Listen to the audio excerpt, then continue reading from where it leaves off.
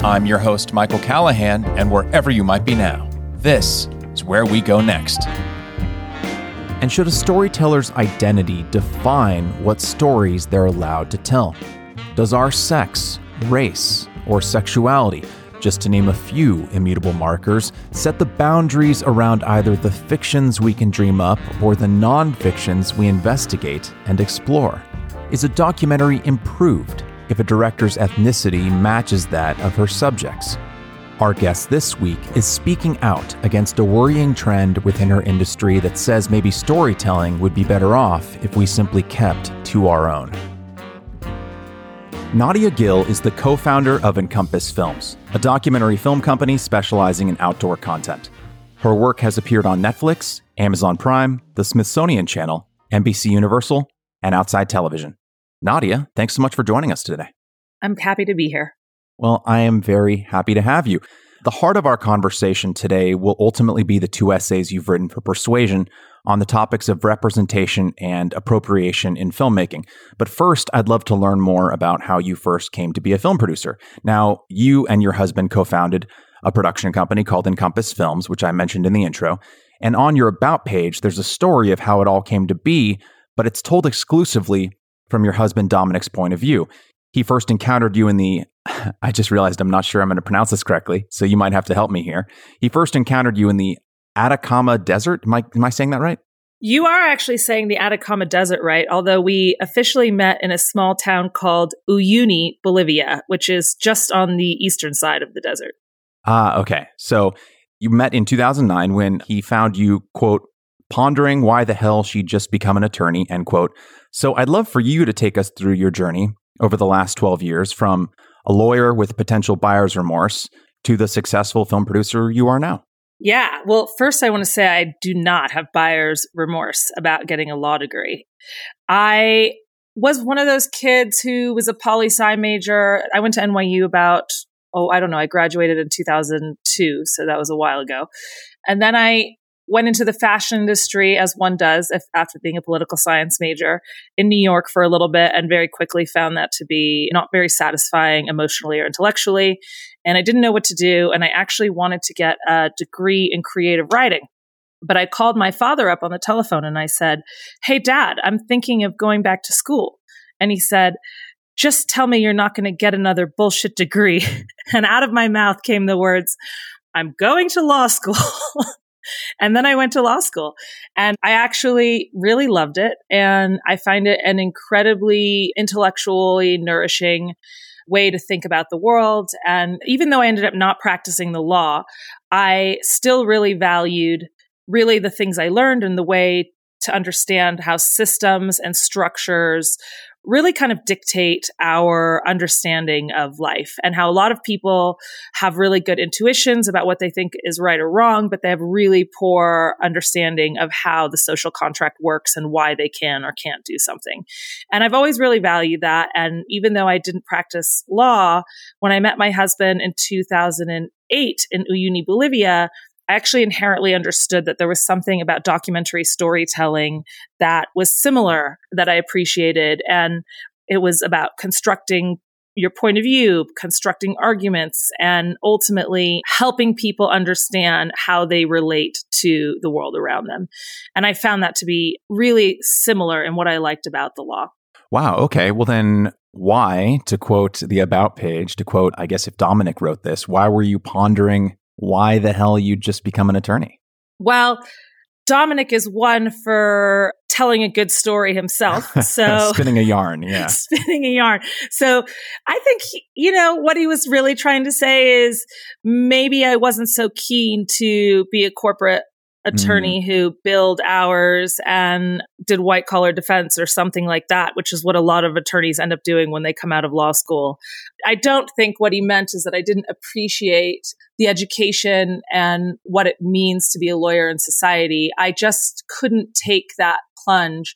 And a lot of that had to do with personal circumstances. My mother passed away when I was in law school, which was really formative in my decision not to be an attorney. And I think he fundamentally understood that, it wasn't a career path for me, but I just wanted to start and say, I'm so glad I went to law school, and I wouldn't take that back at all. So thanks, Dad.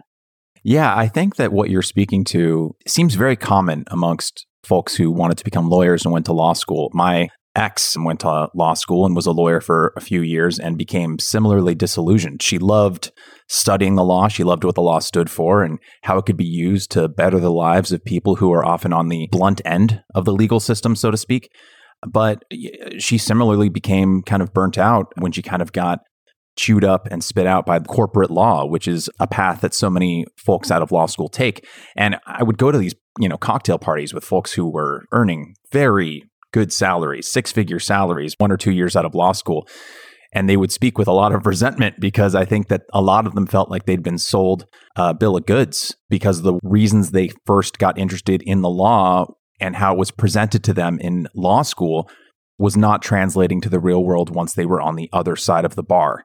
Is that kind of what your experience was as well? I didn't even really get that far. I think I was one of the kids who went to law school that genuinely thought, well, maybe I won't be a lawyer, but this is going to be an interesting experience. And even though it was tempting to be shepherded down the path of corporate law, I kind of just, I guess, never really wanted it that much. And so for me, I didn't even get to the point. I practiced a little bit in the district attorney's office in LA, and I practiced a little bit of real estate law through the real estate crash. And I really didn't find my calling until I met Dominic and understood that I really loved the idea of making documentary films and that I could apply a lot of my understanding of how American systems work to the storytelling we were doing.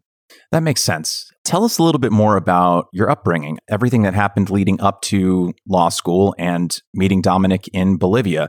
Were there threads in your life that were kind of naturally drawing you to tell stories? What was the seed and when was it planted, so to speak, that took you down the path you're on now? Yeah, that's such a great question. I would say, so I'm from suburban Los Angeles, and I was raised in a mixed ethnicity, middle-class household, and with people who believed that I could do whatever I wanted, but maybe didn't seriously encourage me to explore a wide range of things. And so I think I got, the right lesson in terms of shooting for the stars and reaching your dreams, but I don't think I envisioned the breadth of what was possible for my life. And so what I understood very clearly was study hard, go to college, get a job, and you'll be okay. And I appreciate my parents for that solid footing that they gave me, but I definitely didn't have an exploration of the arts that I understood very early in life. I did know that I really enjoyed sociology, cultural studies, politics. I think I loved philosophy. I love English literature.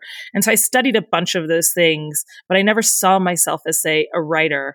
Maybe the closest I could say is that early on, I thought, well, I'd like to write. Maybe I'd like to be a journalist to some degree, but I did not pursue that. Instead, I pursued the law.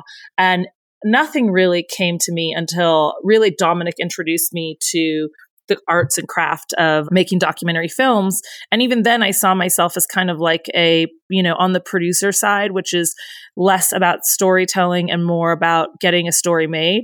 And over time, I grew into a storyteller myself. And I understood the connections between the stories that I was actually telling as a lawyer, the ability to craft a narrative, to persuade somebody to see your point of view, and the fact that those would be the same techniques that you would use in documentary storytelling, but with an added visual aid and an added understanding of maybe your tool range was bigger than they would allow you in the law. I think that's a very astute observation about the connections between being a lawyer and being a filmmaker. And linking it back to my own experience, the person I dated for many years who I've spoken about on this podcast, she went from being a lawyer to being a creative writer. And she'd always had that passion before. But I think your comment about how in law, you have to kind of take the disparate threads of your client's story, of their biography, and link them to whatever they're being represented for, whether they're the defendant or the plaintiff, because in law, we're not robots, right? And the emotional backstory and all of the things that led up to a person who is being suspected of a crime, let's say, or is in a courtroom, period, all of those things factor in to how the jury or the judge considers a potential sentence. So I never really thought of it in that way, but I think you're spot on. Yeah, I mean, obviously it's more obvious when you watch some sort of crime drama about, a district attorney gets up there and he lays his story before the court, and they do a big yarn and the opening and closing statements, which don't even relate that much to, the specifics that the jury has to decide the case on. But maybe it's a little less obvious in kind of civil dramas, but I would say nonetheless, the feature is there. The lawyer's job is to convince you of his client's story. Yeah. Well, this takes us, I think, pretty well into Encompass Films. And Encompass Films, the company that you co-founded with your husband, Dominic, has done commercial work for many well-known brands, including, just to name a few, Reebok, Red Bull, Hendrick's Gin, Marvel Studios, Microsoft, these little mom and pop independent companies. The list goes on. But your independent work, separate from your commercial work, and even your commercial work, is infused with what I think can best be described as a social justice through line. In 2020, you released a short documentary for Black Diamond Climbing Gear called Soul Deep, which looks at Memphis Rock's climbing gym and the rising popularity of rock climbing among the Black residents of Memphis. Another piece entitled Climbing Out of Disaster follows a group of local Puerto Rican climbers in the wake of the 2017 Category 5 Hurricane Maria, or Last Call for the Bayou, which chronicles the lives of people as they grapple with the erosion of Louisiana's wetlands. So what draws you and Dominic, I suppose, to telling these stories?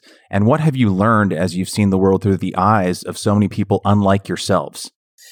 Yeah, so these stories are really a joint force between Dominic and myself. And Dominic, who, if people don't know by now, is my husband and my film partner. So when I met him, he basically had started his career as an environmental biologist and an outdoor athlete, just as a hobbyist. But when he entered documentary filmmaking, he chose those domains as the area that he would focus his energy and attention as a filmmaker on.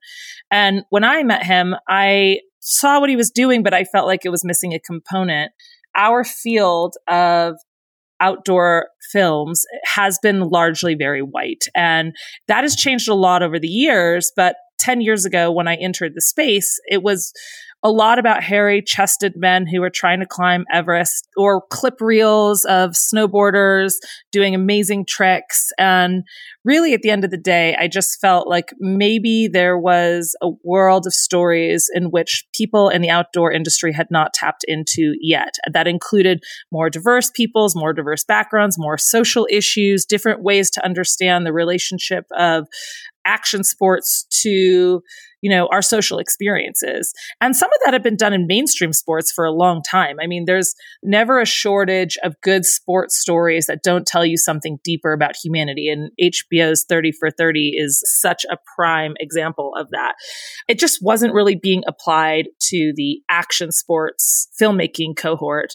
And so I identified that early on, and just Dominic and I sat down, and one thing that he already had going for him is he was really into cycle touring, it was a slow form of filmmaking that took place over a period of time. And he would invite people to join him in cycle touring and tell their stories. And he cycled all over the world. And so he was deeply interested in other cultures and other human experiences. And it was a natural extension of what he was doing for us to turn around and say, oh, well, how can we apply this to surfing? How can we apply it to skiing? How can we apply it to kayaking?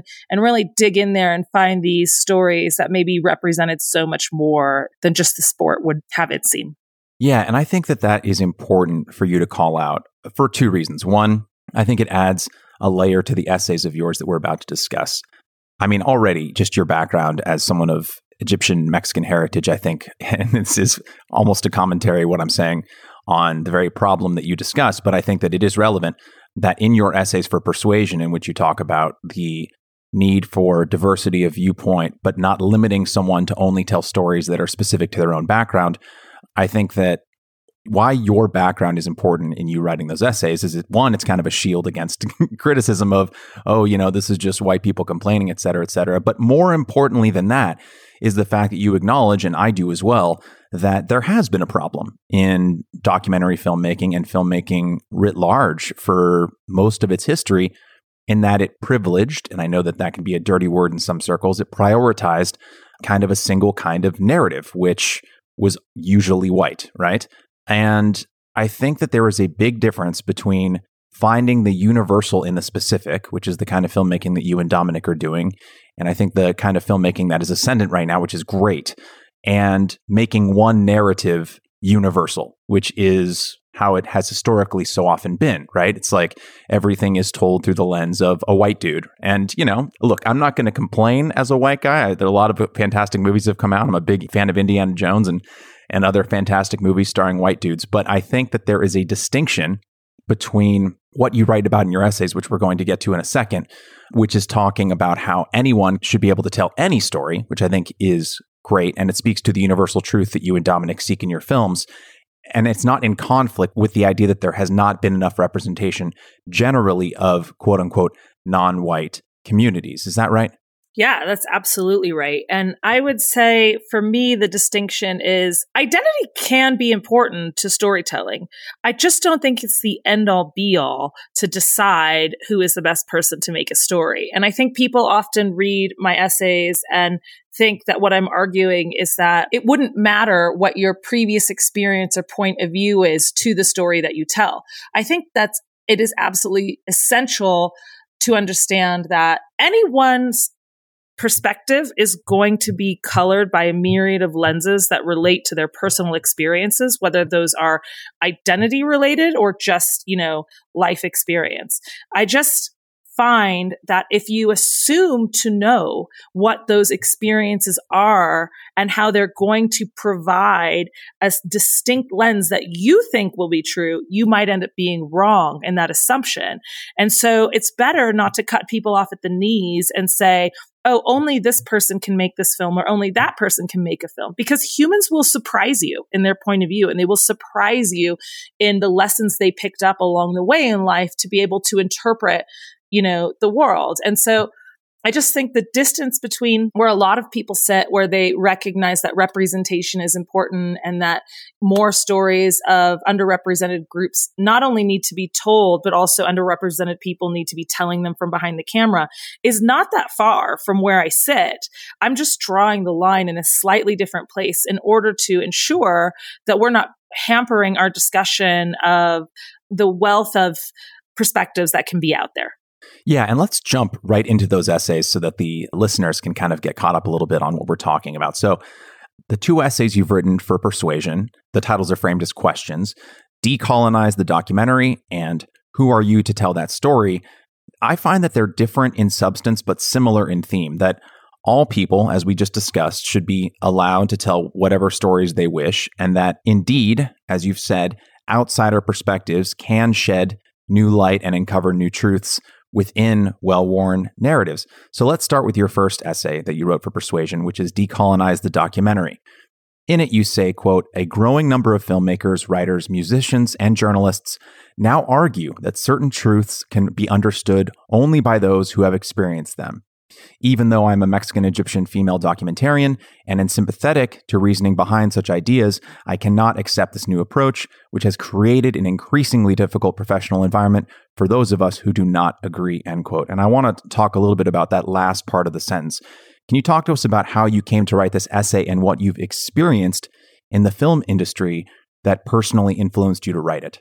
Yeah, so I've got one foot in the classic documentary film industry and I've got one foot in the kind of commercial world. And that leaves me just enough space, I think, to be able to see what's happening, but not necessarily feel so personally affected by it that maybe I'm scared to speak up in a certain way. And I think that led me to observing a lot of restrictions or frameworks or guideposts or however people want to say these euphemisms to basically restrict who can tell a story. And I just was feeling really not great about it. It was really not, I didn't think it aligned with a lot of my personal beliefs about free expression, about art, about truth. I understood where they were coming from in terms of trying to uplift certain groups of people and give them an opportunity to share their version of the truth, because it can be very difficult to fight for air in a limited marketplace. But nonetheless, I was seeing a lot of grant applications. I was even seeing a lot of calls for actual streaming platforms and film festivals to even once the film was done, possibly restrict it on the basis of who made the film, instead of judging it on whether or not the film contained truths or accuracies or was worthy on the merit of its art. And I want to be clear, I saw calls for those things. That doesn't mean they've been implemented already in our community, but the very calls to then add another layer of scrutiny and restriction from within the gatekeepers really just made me feel like, hey, I feel like this is a bridge too far. I was really sympathetic and understanding of, let's say, the affirmative action policies of like lifting people up through the grant system, of, trying to diversify, consciously and intentionally diversify your cohort of filmmakers at a festival. I think all of those were really great endeavors. They were well-intentioned, they were promising, and they were effective. And it wasn't until I really started seeing too many restrictions on who could actually tell a story and where those restrictions were being asked to come into effect that I said, you know what, actually, this is too much for me. And I mostly wrote it because no one else was saying it. So you would draw the line between what you just mentioned, which is grants that lift people up to be able to tell stories that they otherwise wouldn't be able to tell, and negatively saying, you're not able to tell this story because of who you are. Yeah. And just like when we talk about free speech on YouTube or monetization, there's different levels of really what's happening. You're not being restricted from making a film just because someone doesn't want to give you money to make it, And so I guess for me, it really wasn't so bad to kind of see affirmative programming that maybe favored certain groups that needed to have a little bit of a lift. But it bothered me when it seemed like the next step was to shut down the ability for films that were made to be seen because they were made by the wrong person.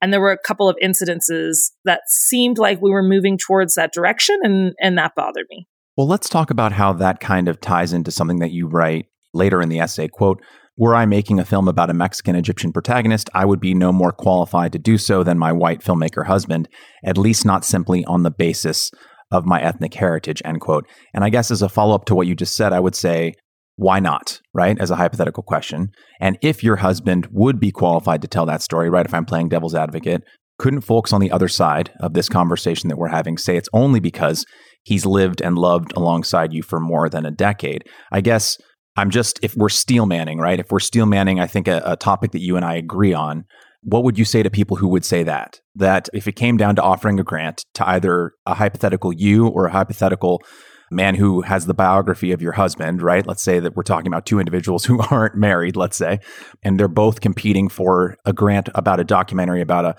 hypothetical Mexican-Egyptian woman who they want to make a film about. Why not choose someone like you over your husband? Well, I think you actually asked two different questions. So I'll answer the obvious one first. I mean, sure. First, I have no problem whatsoever if a grant organization finds, the point of view of somebody who has that quote unquote lived experience themselves to be, more persuasive in the application and wants to fund it. I also have no problem with grant applications having specific grants that are, for certain cohorts of filmmakers trying to make sure that they have a sense of intentionality about diversifying the space. I think all that's great.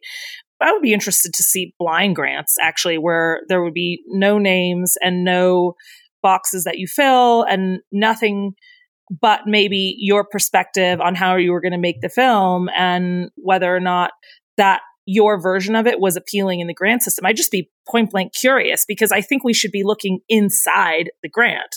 The four corners of the document will tell you a lot about whether or not a filmmaker is equipped to tell that story, what their perspective is, how they're going to go about it, whether or not they're digging deep enough, whether or not they have enough access, if their relationships are good enough, if their point of view is developed because of previous experience. So I think the grant application can actually tell you a lot. The deeper question, which I think you asked in regards to steel manning, the quote that you just read from my article is, why am I not better to tell the story of a Mexican Egyptian protagonist than my husband, my white husband? And the best thing I can say is I could be better, but could be doesn't mean am. And I think that's an important distinction. And ultimately what I'm saying is there's a host of other traits that make someone a good filmmaker besides their identity. And I could be a completely, just obtuse and narrow Egyptian Mexican person who I could be self-hating. I could be maybe not that integrated with my community. I could be more of an outsider than some would like to see. There's a number of reasons why, if you just look at one's ancestry or heritage, you might come up short with whether or not they are the best person to make the film. And so the distinction that I was trying to make is it was not on the grounds of ethnicity alone, not that ethnicity could never be part of something that would make you a good person to do it. Does that make sense? Oh, yes, absolutely. I'm totally sympathetic to your view here. And I think just to yes and you, I think why this recent push is so fraught is that it's kind of a funhouse mirror version of the myth of whiteness, right? Like if I can expand on that a little more. Whiteness, right, says that I am more qualified to tell the story. And I grew up in Northern California, in the Bay Area. I'm the child of Armenian and Irish descendants from 100 and 170 years ago, respectively. Whiteness says that I can better tell the story of a wealthy Anglo-Saxon white wasp in Connecticut, some blue blood. I'm better equipped to do that than I am to tell, let's say hypothetically, the story of a Mexican-American living on a border town in Texas, right? And that's a myth, right? Because in many ways, like I am as dissimilar or as similar to either one of those people. And I think this call of you are better prepared to tell the story of a Mexican-Egyptian protagonist, let's say, whether in a documentary or in a fictional film, plays into that same myth, but with a progressive gloss on it. Because as you said, there's so many other aspects to our lives. There's the socioeconomic status. There's where you grew up. There's the cultural underpinnings, right? I mean, like I said, my Armenian relatives came here 100 years ago. So when I moved to Los Angeles, it was a huge culture shock because a lot of the Armenians living here, the Armenians I live among right now in my neighborhood, are first and second generation. They're either from Armenia or they were born here to Armenian immigrant parents. And culturally, I am not that similar to them because why would I be? My Armenian ancestors came over here in 1920. It was my great grandmother who came. And, she passed away when I think I was like 10 or 11 years old. So this idea that someone who, like me, does not speak the language, did not grow up in an Armenian community, that I am better equipped to tell a story of someone of Armenian descent in Los Angeles than, let's say, a Guatemalan American who grew up in a predominantly Armenian community in North Hollywood is insane. It's as insane as the myth that says that a white person in one part of the country can tell the story of another white person 3,000 miles away because they're both white. Yeah. But actually, if we're going to continue steel manning their argument, I think that is why and my second article picks up on a language change. I think that's happened over time. That is why they are using the phrase from within communities, because I actually think I think the documentary community, the storytelling community is generally extremely well-intentioned. And what they're trying to do is remedy a lopsided storytelling narrative that has gone on for generations because they've been constantly framed by people who haven't been through what they've been through, right? And I use they obviously loosely here. And I think what they're trying to do is say like, well, if you're from inside the community, they're using that word more loosely now because you could be Eminem who's from within the community. I don't think they necessarily want to reduce it to your identity. However, I also think reducing it to your identity is kind of shorthand because they don't have the resources, the time, or the understanding to always do a qualitative analysis of whether or not you are equipped to make that story. So they kind of use identity as a shorthand for some assumptions that they want to make or that they're willing to make these quick, short, and fast decisions about what's good and what's not good. And I just think you can make a lot of errors in that. And so why subject yourself to errors when we're living in a world that more than one film can be made on the same subject and you might get two great films and one film might require an outsider's perspective and that's what they're bringing to the table to bring enlightenment, and the others might be an insider's, and they can both bring enlightenment on a subject. They can both bring wisdom. And it's like they keep wanting to restrict the idea because stereotyping has really hurt communities. And I think we understand that. I just think that their solutions might not lead to the outcomes that they actually want anymore, because they're going to be missing a lot of wisdom, and they're going to be missing a lot of intuitive perspectives that can inform and really help people relate across cultures and across boundaries and build bridges. I just think they forego a lot of that by thinking that the assumption on that you're from within the community will fundamentally make the story truer. Yeah, I completely agree. And before we get to Chloe Zhao and your second essay, I want to talk a little bit more about the kind of real history within documentary filmmaking that kind of proves out the point that I think a lot of folks are making, I think rightly, and I think you would agree here. You say in your essay, quote, cinematic history has harmed certain communities, and we do need a more socially inclusive cohort of storytellers. Any truth that a filmmaker uncovers will, to some degree, reflect the filmmaker's own culture, language, and ideas. It often matters who is documenting a story, end quote. And so to better ground our listeners, right, who might not all be familiar with a large catalog of documentaries, what are some examples of filmmaking, if you don't mind, what are some examples of filmmaking that you feel may have potentially missed the mark because of a viewpoint blind spot? And how has a wider diversity of filmmakers over the last couple decades helped the industry overall?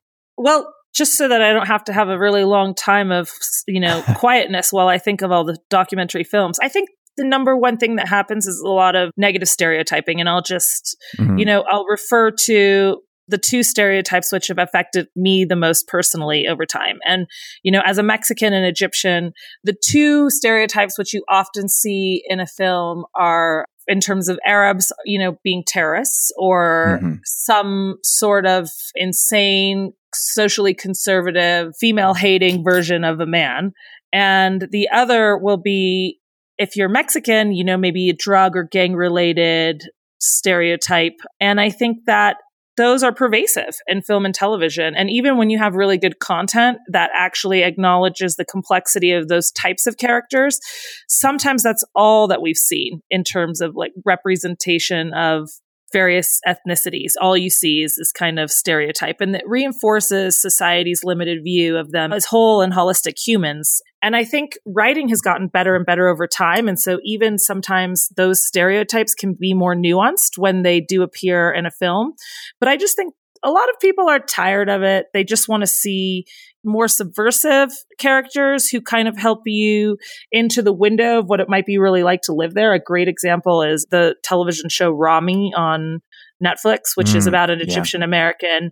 And it's a really interesting television show, which helps you understand both the stereotypes, but also that the stereotypes are one facet of the culture. And that's really spoken to me as an Egyptian American. And I think it's written by an Egyptian and it's produced by an Egyptian.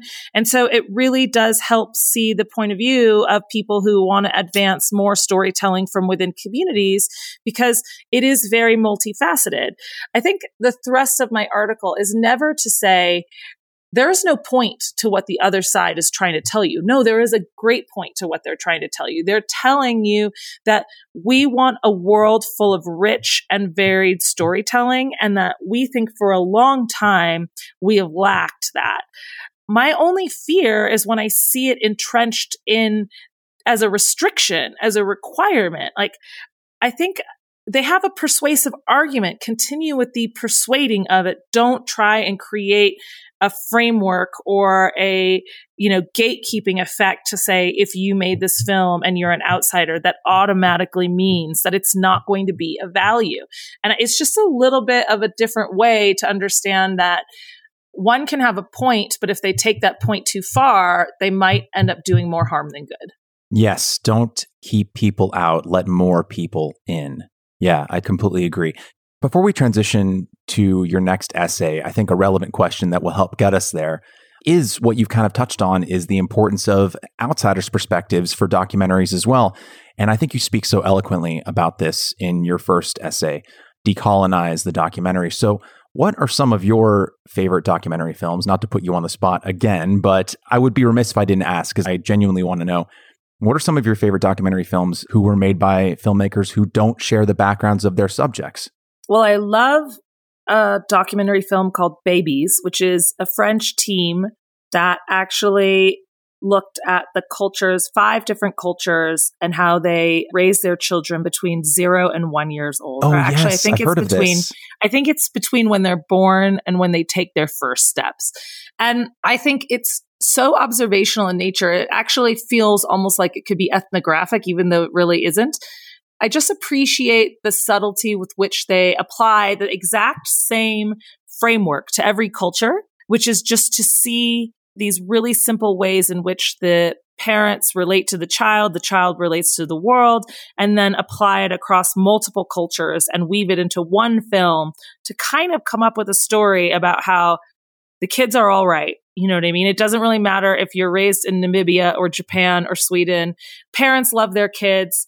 Kids mostly don't die, and they're managed to be raised pretty well, and they engage with the world, and I think it's a really interesting look at the way that would not be able to be made today under the standard that you have to live within the community, because it's profiling so many different communities really to show you the similarities across the experience, even though the cultural applications are extremely different. So I think that's one that I love.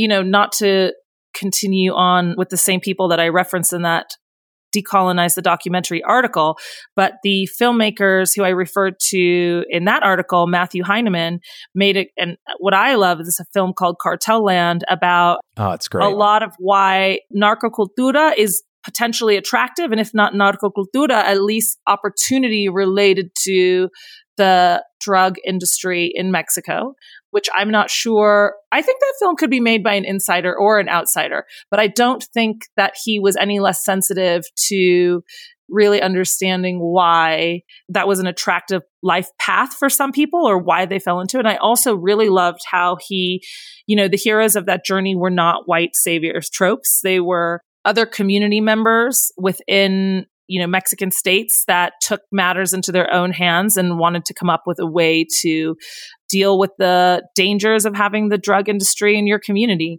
And I thought it was really well done. It's gotten a lot of negative criticism in the past couple of years, but when it first came out, it received almost 0 negative criticism.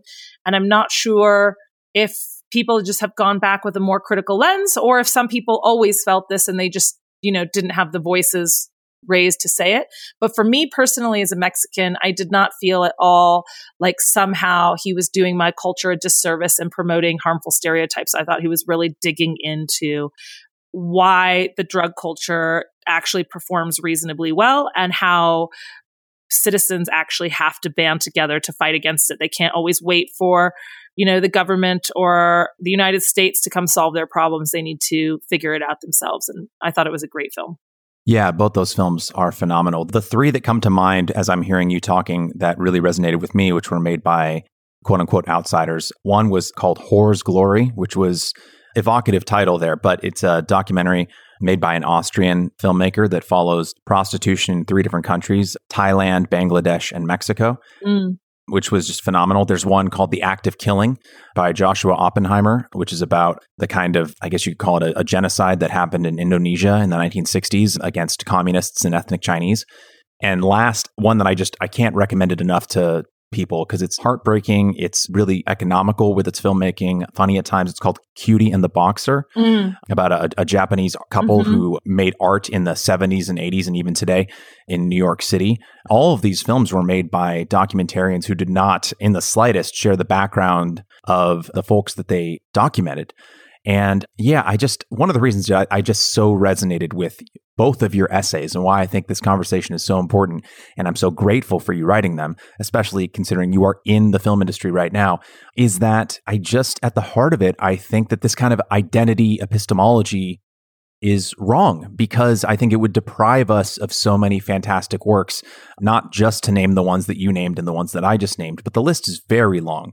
And while I understand the concern and the fear that subjects will be approached with a kind of disrespect or ignorance, we should judge the films on a case-by-case basis in terms of how sensitive or insensitive the subjects are being treated, not just assume naturally that someone who is of that background is going to be the best person to tell that story. That's exactly right. And I really wish, like, a lot of what I want to say is like, bring back the art of critique, man. Listen, if somebody completely tanks because they shouldn't have made a film because they didn't have the range or the depth, call them out. I have no problem with film criticism. I think it's a wonderful art that is incredibly nuanced and varied, and that a lot of attention is paid when film critics think about and digest a film. And I think there's plenty of room for continuing to correct or make corrections in industrial errors through the art of film criticism.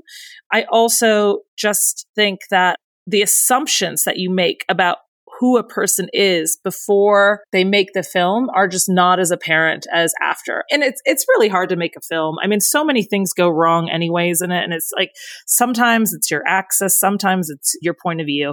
So I do think it is really difficult. And I don't want to cut people off at the knees before they've even made a film to say like, oh, you have nothing worthwhile to say about this topic. I just don't think that's true. I think people of all identity stripes have something to contribute to every topic.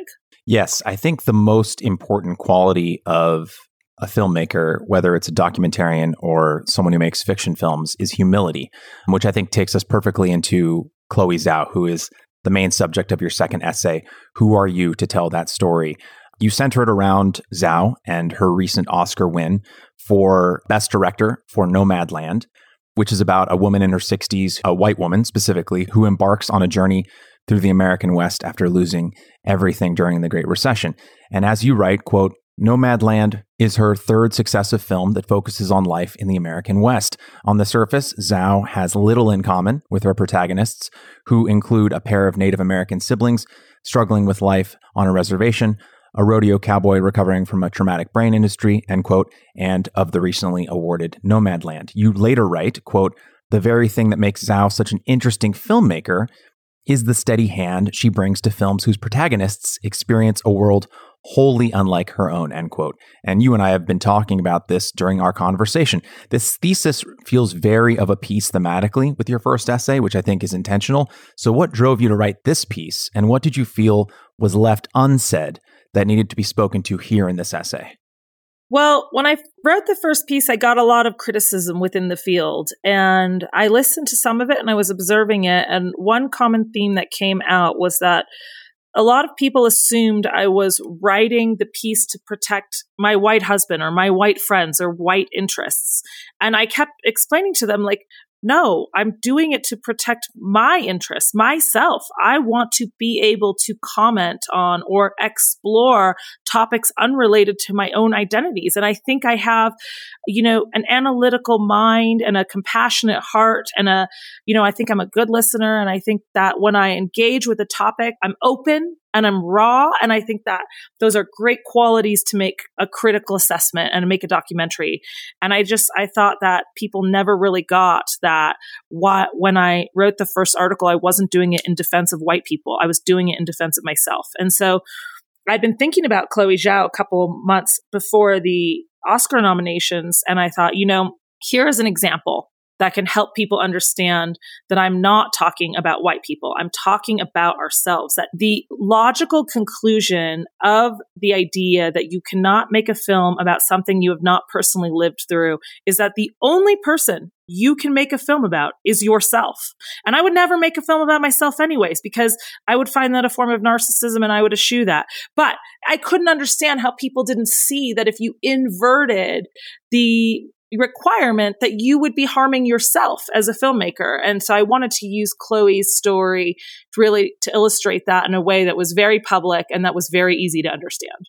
Yes. And I think to yes and you here, you wrote the essay not just to protect yourself, which I think, of course, makes sense. I think you wrote it to protect art. Yeah. Going back to the documentaries that we both named, all made by outsiders, right? I think it's okay to selfishly want to protect good art and to want good art to be propagated continuously and to not be limited, because this is going to be hyperbolic, but if you'll allow me the hyperbole, the best art usually comes out of the freest societies, because the art that is restricted by, societies that place restrictions on expression, the people who suffer are the artists who are not allowed to tell the stories that they truly want to tell. And yeah, it's just frustrating to me because, again, It's a funhouse mirror version of what has happened for so long. I imagine you probably have stories either within your own life or that you've heard from friends about how things used to work in the past for artists of color. It's a common trope now. Thankfully, it's beginning to fade away. But I have heard stories about people in the past, in the 80s, 90s, even up through the early 2010s, where someone, a writer, a filmmaker of color, would want to tell a story either about their own personal ethnic background or outside of it, but that maybe didn't hew closely enough to, I guess, for lack of a better word, a hyper exotic version of whatever their background was, and have their work turned down or their project rejected because the potential client just didn't feel like, oh, well, you're Chinese, so I don't really feel like your story feels that Chinese to me. And I feel like if you leaned in more to that piece, it would be more accessible to our readers. Or they would go the other way. They'd be like, this story is too ethnic for our audience. And if you maybe adjusted it in such a way where the person who's reading it could more readily access it, maybe we would accept your book, right? For too long, there have been all these guardrails that have been put around artists of color, either because their work isn't exotic, quote unquote, enough, or because it is, quote, too exotic. And I feel like we have to acknowledge the past to understand where our current present could lead, because so many artists have experienced it. Does that make sense? Yeah. And I mean, you're absolutely right about, the various boxes that they try and stick people in. And I always say this, the ultimate sign of equality is that we are able to do exactly what everyone else does. And I think that sometimes there's an inverse understanding of that. And so it's like, well, if artists of color don't have the opportunity to tell any story they want, then we will restrict white artists to, certain stories in order to kind of level the playing field. But I actually just don't want to restrict anybody.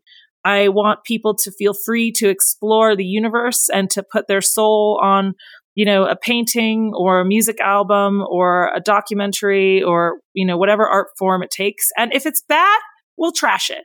And hopefully we trash it not in an ad hominem way, but like in a way with thoughtful critique that says, maybe you shouldn't have done this or you should have thought this through. But I think that is the actual framework that we should take when thinking about art. Let people make things and then critique them. And hopefully our critiques, our art is as thoughtful and our critiques are as thoughtful as we can be. And together we can learn some things about life. And I think that I've been saying there's just to a lot of my cohort that does not agree with me about this because they're very focused on, equity and equality and raising up marginalized voices that, if that was the only value that I had, I would agree with you 100%. But I don't just have one value. I have multiple values, and sometimes those values are in tension with each other. And right now, another value that's in tension with the manner and method that BIPOC documentary filmmakers are seeking in our industry is truth gathering, truth telling, and wisdom, art. And I just don't believe that comes from one set of people on one subject. I think it's always going to be, you need all hands on deck, you need all eyes, and you hope that someone says something finally valuable that we can take as a little nugget and keep going. Yes. I mean, I think it comes down to a scarcity mindset versus an abundance mindset. And what I keep hearing from you over and over again, which I think is the right way to go, is the abundance mindset. The idea that we don't have to think that there's only a set amount of pie and it's a scramble for who gets to eat it.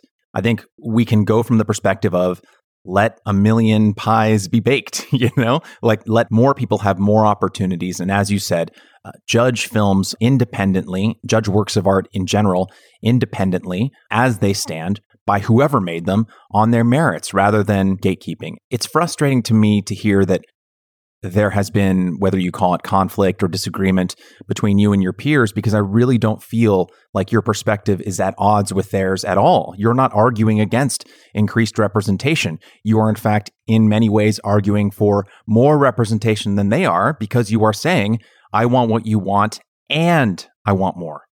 Yeah, I mean, I understand where they're coming from. It's a competitive field, documentary. I mean, I don't know. It's hard to be a filmmaker. It's a struggle. And I think sometimes the struggle gets you down so much that you just want anything to make the path a little easier. And if it's someone to come and say, I'm choosing you because I know that you are the right person to tell the story because now I have this framework that says you're the right person to tell that story, well, maybe it will make it a little easier for them than it used to be before. And I do think there is a mindset of scarcity, and it's not from nowhere. It's pitching Netflix is almost impossible. And you're thinking, oh, whenever somebody's making a similar film to you, you're definitely thinking, oh, they only have room for one. They only have room for one. And I'm not sure that that's true. I think that might have been true when there was less networks, less streamers, less channels.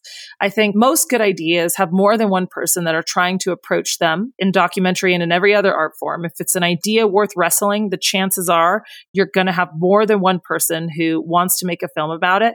And the chances are they're going to be considerably different because people aren't identical and they don't do the exact same things. And making films is a wildly creative process with different outcomes. So I talk about that a little bit in my first piece with just the Fire Festival documentaries. And they were two different major networks put out them. They seemed similar on the outside, but when you watch them, they were considerably different. People then talked about them. They argued about them. Do I think that's going to happen every week? No. But do I think it's possible? And do I think the landscape is broad enough? Yeah. Or, if it was 2 years ago, you could have a similar film 2 years later and the public is ready to digest it. Or a great example is, I think 5 films about the Syrian civil war came out in the same year. I think at least 2 of them, maybe 3 of them were nominated for an Oscar. Some were made by outsiders. Some were made by insiders. That was interesting. And I think there's more room than people. Yeah, okay. I think I have a little bit more of an abundance mindset, but I do understand the instinct for feeling it's scarce. And I don't want to shame people for reacting that way or understanding how that could possibly impact whose story will end up being bought or being told or who gets the money to make the story. I just don't think it's that productive.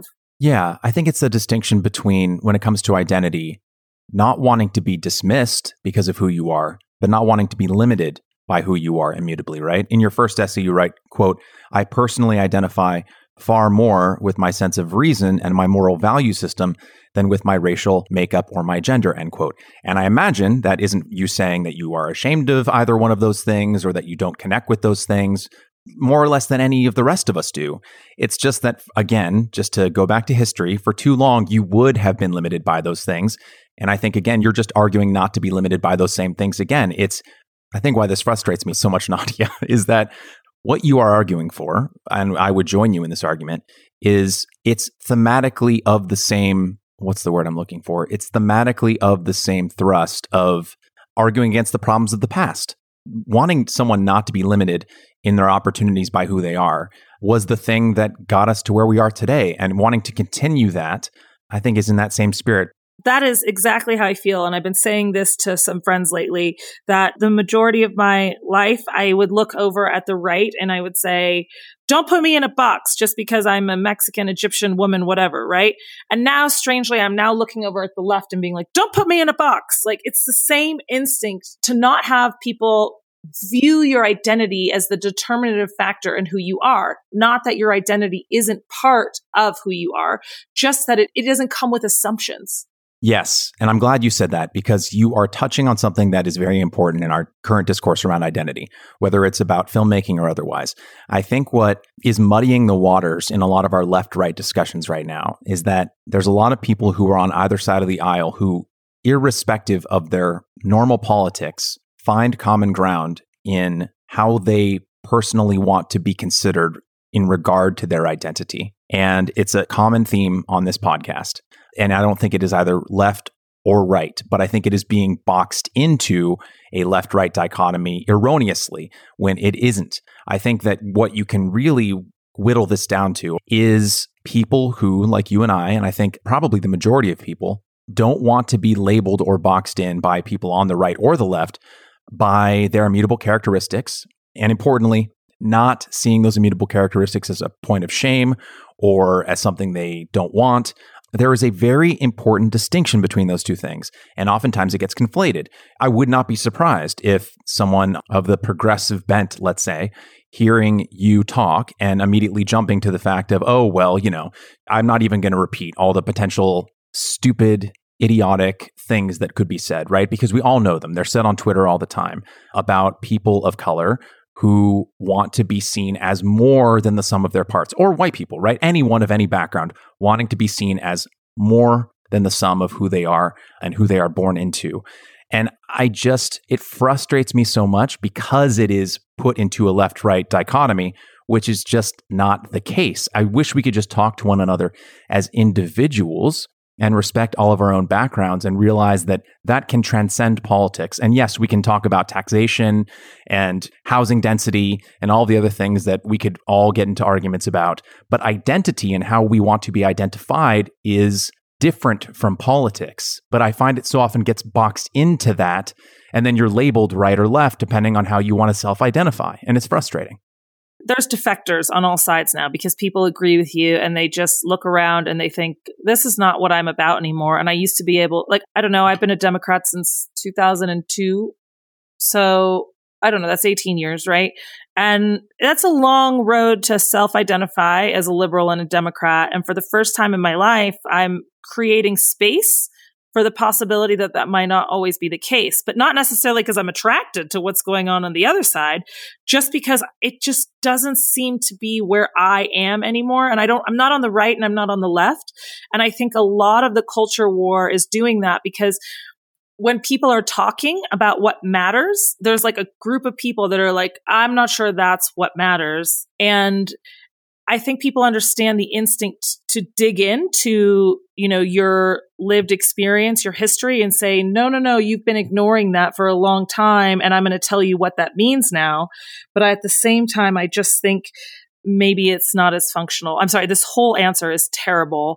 And I'm not sure how to answer really the left-right dichotomy other than to say, I agree with you. I think the left-right dichotomy is not a productive understanding of the way that people are feeling right now in society. And I think a lot of people are looking for alternative ways to understand what is happening. That is so well said.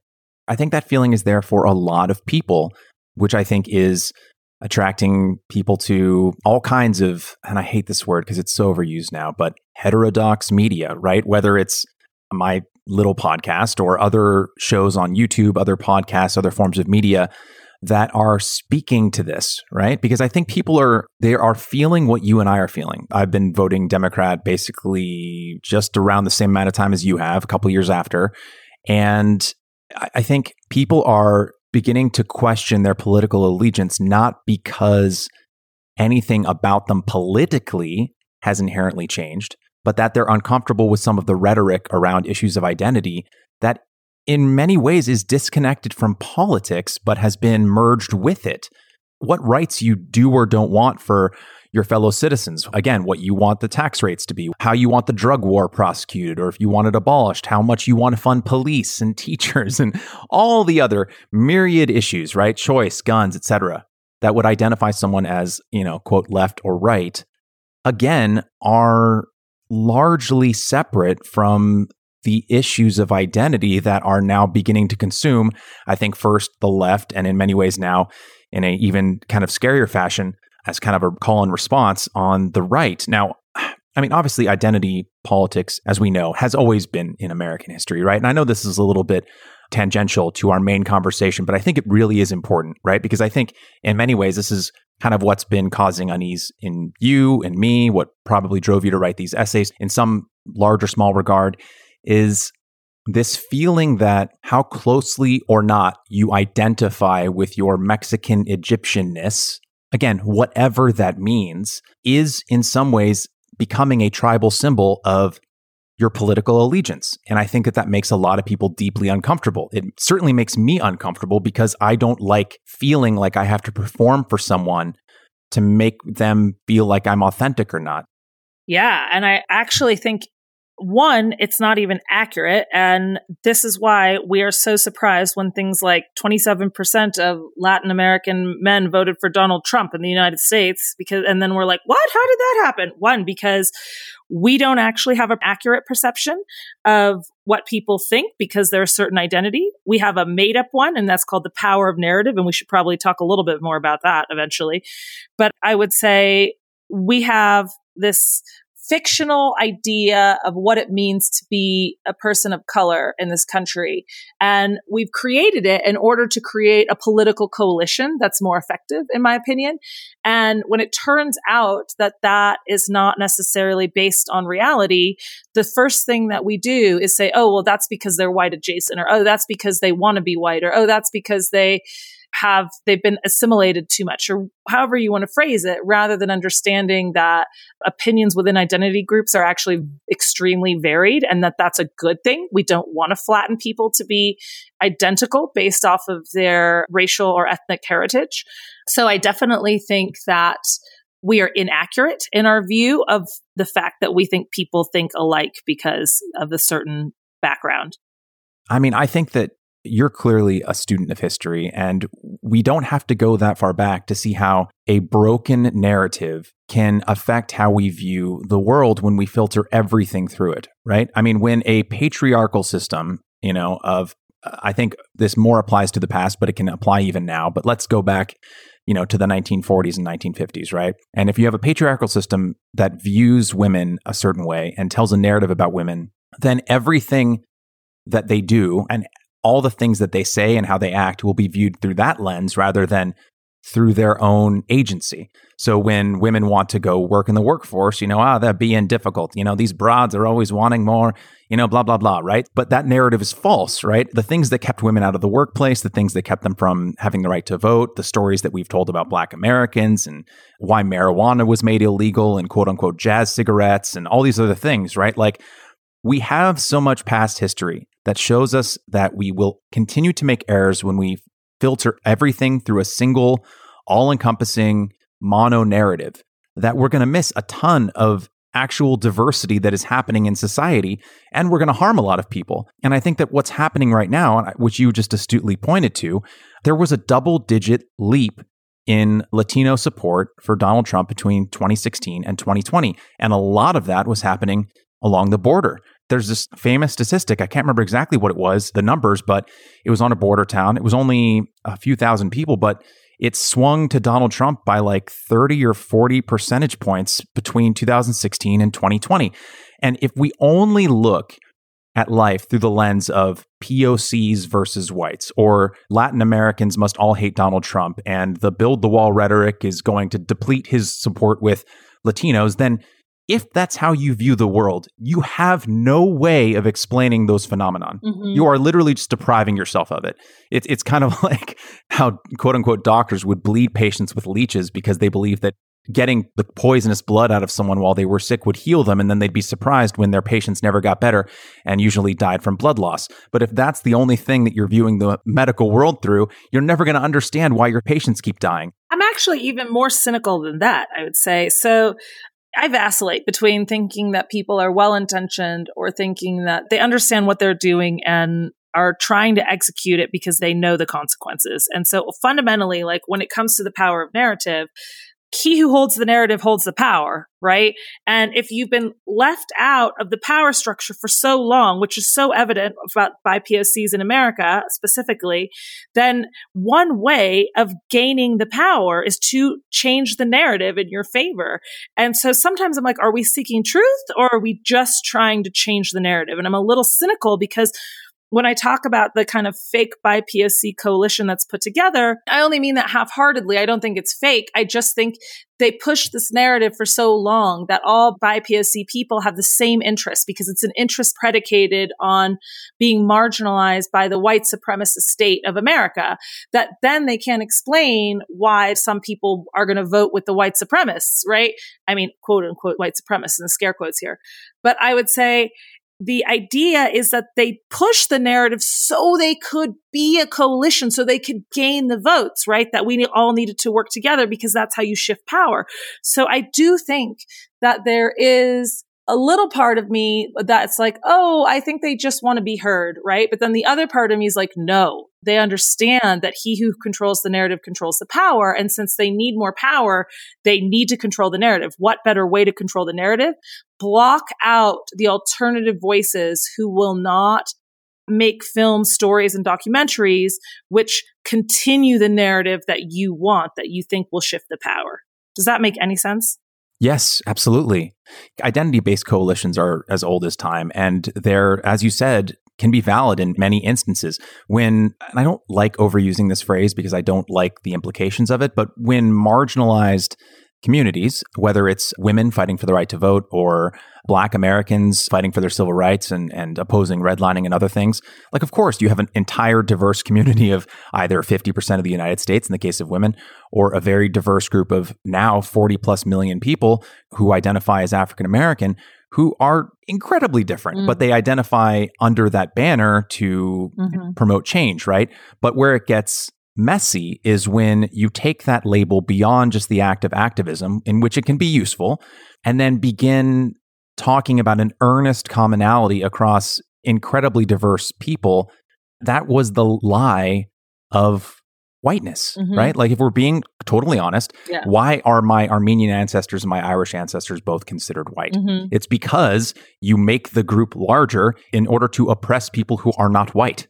Any student of history can understand the history behind whiteness, which was to create a fictional coalition that people can be admitted into so that other people can be excluded from.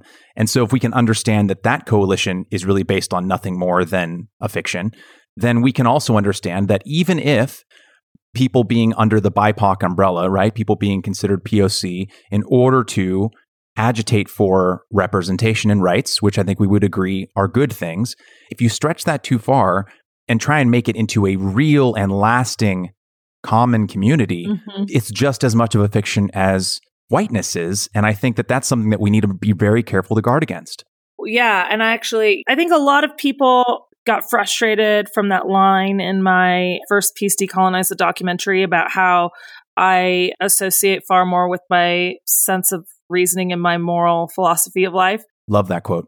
But I think it frustrates people because it challenges and confronts their version of how to unify as a group of people, right? Fundamentally. And I don't like marginalized either, by the way. I used to prefer minority group, but I think it's passé. But minority at least is like a number, and marginalized makes me feel kind of unequal.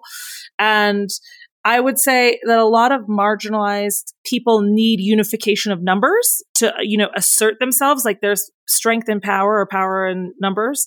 And so I think when I say something like that, they get a little bit sad because they feel like they're losing one of their numbers, right? And instead, I want to say, yeah, but there's only one way out of this mess. The one thing I learned from being half of one ethnicity and half of the other ethnicity is you can't identify too strongly as one, because it will come at a cost to the other, and they're both valuable. And it's the same. And then also, like, not only are they both valuable, they both matter less than they think you do, because those are subordinate to the totality of your person. And so I guess we become poor foot soldiers when we stop identifying as like a race or gender first, and then we start asserting ourselves as individuals. But at the same time, I think that's the real key to looking at another human and saying, hey, I see you're the same as me, right? You're not that different. If you flatten them and then you make them more different, then I think you just put a division in there. And I think that ultimately, since race is a social construct anyways, we'd be better off attempting to let that go to some degree. At some point, we have to make the decision to not continue to abide by the social construct if we want out of it. But they make it so hard for you to decide not to abide by it anymore. Everyone does. Both the people who like the system because it serves them, because maybe they're white or they're male, and the people who are not served by the system, but it gives them a sense of solidarity and community around which to build and fight back. Yes. And I think that it makes me sad to hear what you just said, because I relate to it, right? I relate to the fear of your colleagues that by you writing something like that, that they have lost a potential ally. But that's such a narrow way to look at allyship, because it implies that you wouldn't be there fighting side by side with them if they were agitating for more representation or trying to support a filmmaker who comes from an underrepresented background and was trying to get their start. When I imagine, just based on the kind of films that you make and the writing that you do, that you would be right there alongside them promoting that. And so I think that we, just like you said, I really am just repeating your own fantastic points back to you, but it is worth saying that these two things do not have to be in conflict. Yeah. You wanting to be identified as an individual who is not just winnowed down to her race and gender does not mean that you will not stand side by side with people who are trying to get more representation for people who have historically been underrepresented because of their race and gender. We have to help people understand how these two things are actually not in conflict, but are harmonious. What you're saying of not being judged by those two things is completely in harmony with you not wanting people to be judged by those things anymore, which they have historically been, which has kept them out of filmmaking. Yeah. And I take a two-pronged approach in my profession. While I'm out here writing, let's make sure and not restrict people from speaking on things that we think they're unqualified to say. I actively seek out and hire a diverse crew for all of my shoots because I want to put money and opportunity in the hands of people who maybe overlook sometimes. And it's not the first thing that I look for when I try and find a crew member, but I always try and cast resumes wide or put notifications of job opportunities that I might have in communities where I know I'm going to pull back resumes and I know people are qualified already. So sometimes it's not about not being able to find a qualified person. It's just about whether or not you have cast the net wide enough so that when you find people, you're like, oh, okay, these are great talent that then I can include along my way. And so I try and do both of those things because I don't want people to think, oh, I'm just a naysayer who says identity politics sucks. I am a little bit of a naysayer to be sure, but at the same time, I understand the opposite point of view. And I think the most meaningful way to have change is to put your money where your mouth is, hire people, include people, understand the value of diverse communities, not because someone may be Black and your subject is Black, but because you need to hire people who are diverse and provide opportunities for them and make sure that they rise through the ranks and that they accumulate power. Well said. I couldn't have said it better myself, so I won't. Before we move on to our final question, which I ask every guest, I want to ask, what are you up to right now? What are you working on? I know it's been kind of a slow year for a lot of folks in the entertainment industry, at least my friends here in Los Angeles who were away from film sets for an extended period of time because of COVID. What are you working on? What are you and Dominic working on together? What's next for you? Yeah, so it's actually funny that you asked because I was listening to some of your previous podcasts after you first reached out to me just to get to know who you are and what your point of view on the world is. And I saw that you came across somebody who represents an organization, which is part of one of my films. And in keeping with my desire to depolarize, to be less judgmental about people who are not like you, I'm actually starting a film. Actually, I already started it. We're in production on a feature documentary about the conservative movement for good climate change policy. And I saw that you had Quill from ACC on your show. And while he is not a protagonist in our film, the person who started that organization, Benji Backer, is. And the film is really interesting to me because I think it demonstrates how there are people out there that are willing to do what they know is right and galvanize change from within their own tribal organisms that they belong to. And I like that because I feel like that resonates with me. I don't plan on abandoning the left just because I might have some friendly criticism for how it might improve. And I think that people who do that are really interesting. And plus, I make films about the environment. And I think that that's really interesting that there are people who are out there who are actively trying to get other Republicans to care about climate change and adopt policies that will mitigate its effects. Yes, I was drawn to ACC and Quill and Benji for that exact same reason. I think that, and Quill said it in the episode, I think that there are certain criticisms that when you hear them from your own side, you are more willing and apt to absorb them. And certain topics that you can talk about when it comes to, let's say, climate change, for instance, that you're going to be more open to hear if they're coming from someone on your team, which I think is important and relevant to the essays that you've written for Persuasion, because you're saying it as someone from the quote unquote left, and you're trying to point out a problem that you see that is becoming ascendant. And you articulate very well the reasons why you think that it's not the right road to go down. And I think it's very important, and not to pad your ego too much here, but I think it is very important that you're saying this is someone who practices what she preaches, whether it's casting a large net to find a diverse crew or promoting the works of others who have maybe not had their voices heard historically, I think that it matters that you are forging pathways that you think are more holistic and better responses to the issue of representation while you are critiquing what is currently becoming a more popular view, which I think you and I both agree is not the right way to go. So before we get to our last question, I just wanted to point that out.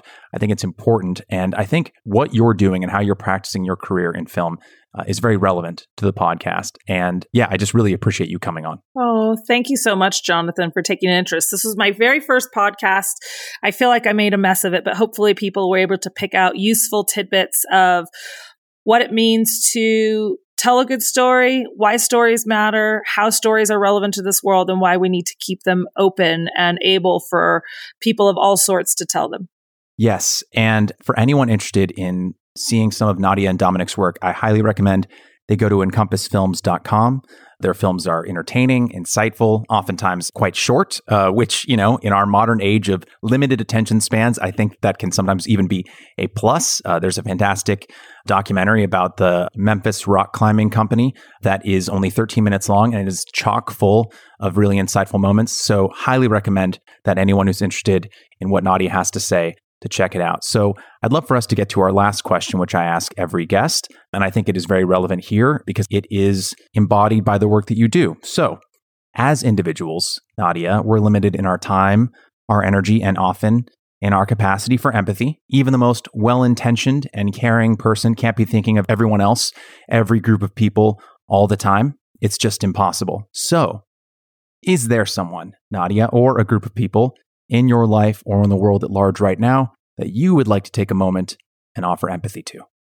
That is such a great question. I would like to offer my empathy to anybody who feels like they have something to say out in the world, but no way to say it, that they have a point of view that isn't heard. I think that comes from both sides, and it has to do with everything that we're talking about and why we're even fighting over who can tell whose story, because it already originates with this idea that people don't feel they've been heard, right? And they want to be heard, and they think that being heard will lead to change. And so my empathy goes to anyone who feels like they haven't been heard. I think that includes unlikely characters who are starting to speak up now, maybe in more subversive ways and feeling the heat. And I think it goes to people who have done the work for a long time and have paved the way for people to speak up. Well said. And thank you again, Nadia, for the essays you've written, the work that you're doing now with your films, and thanks for the time that you've given us today. Thank you.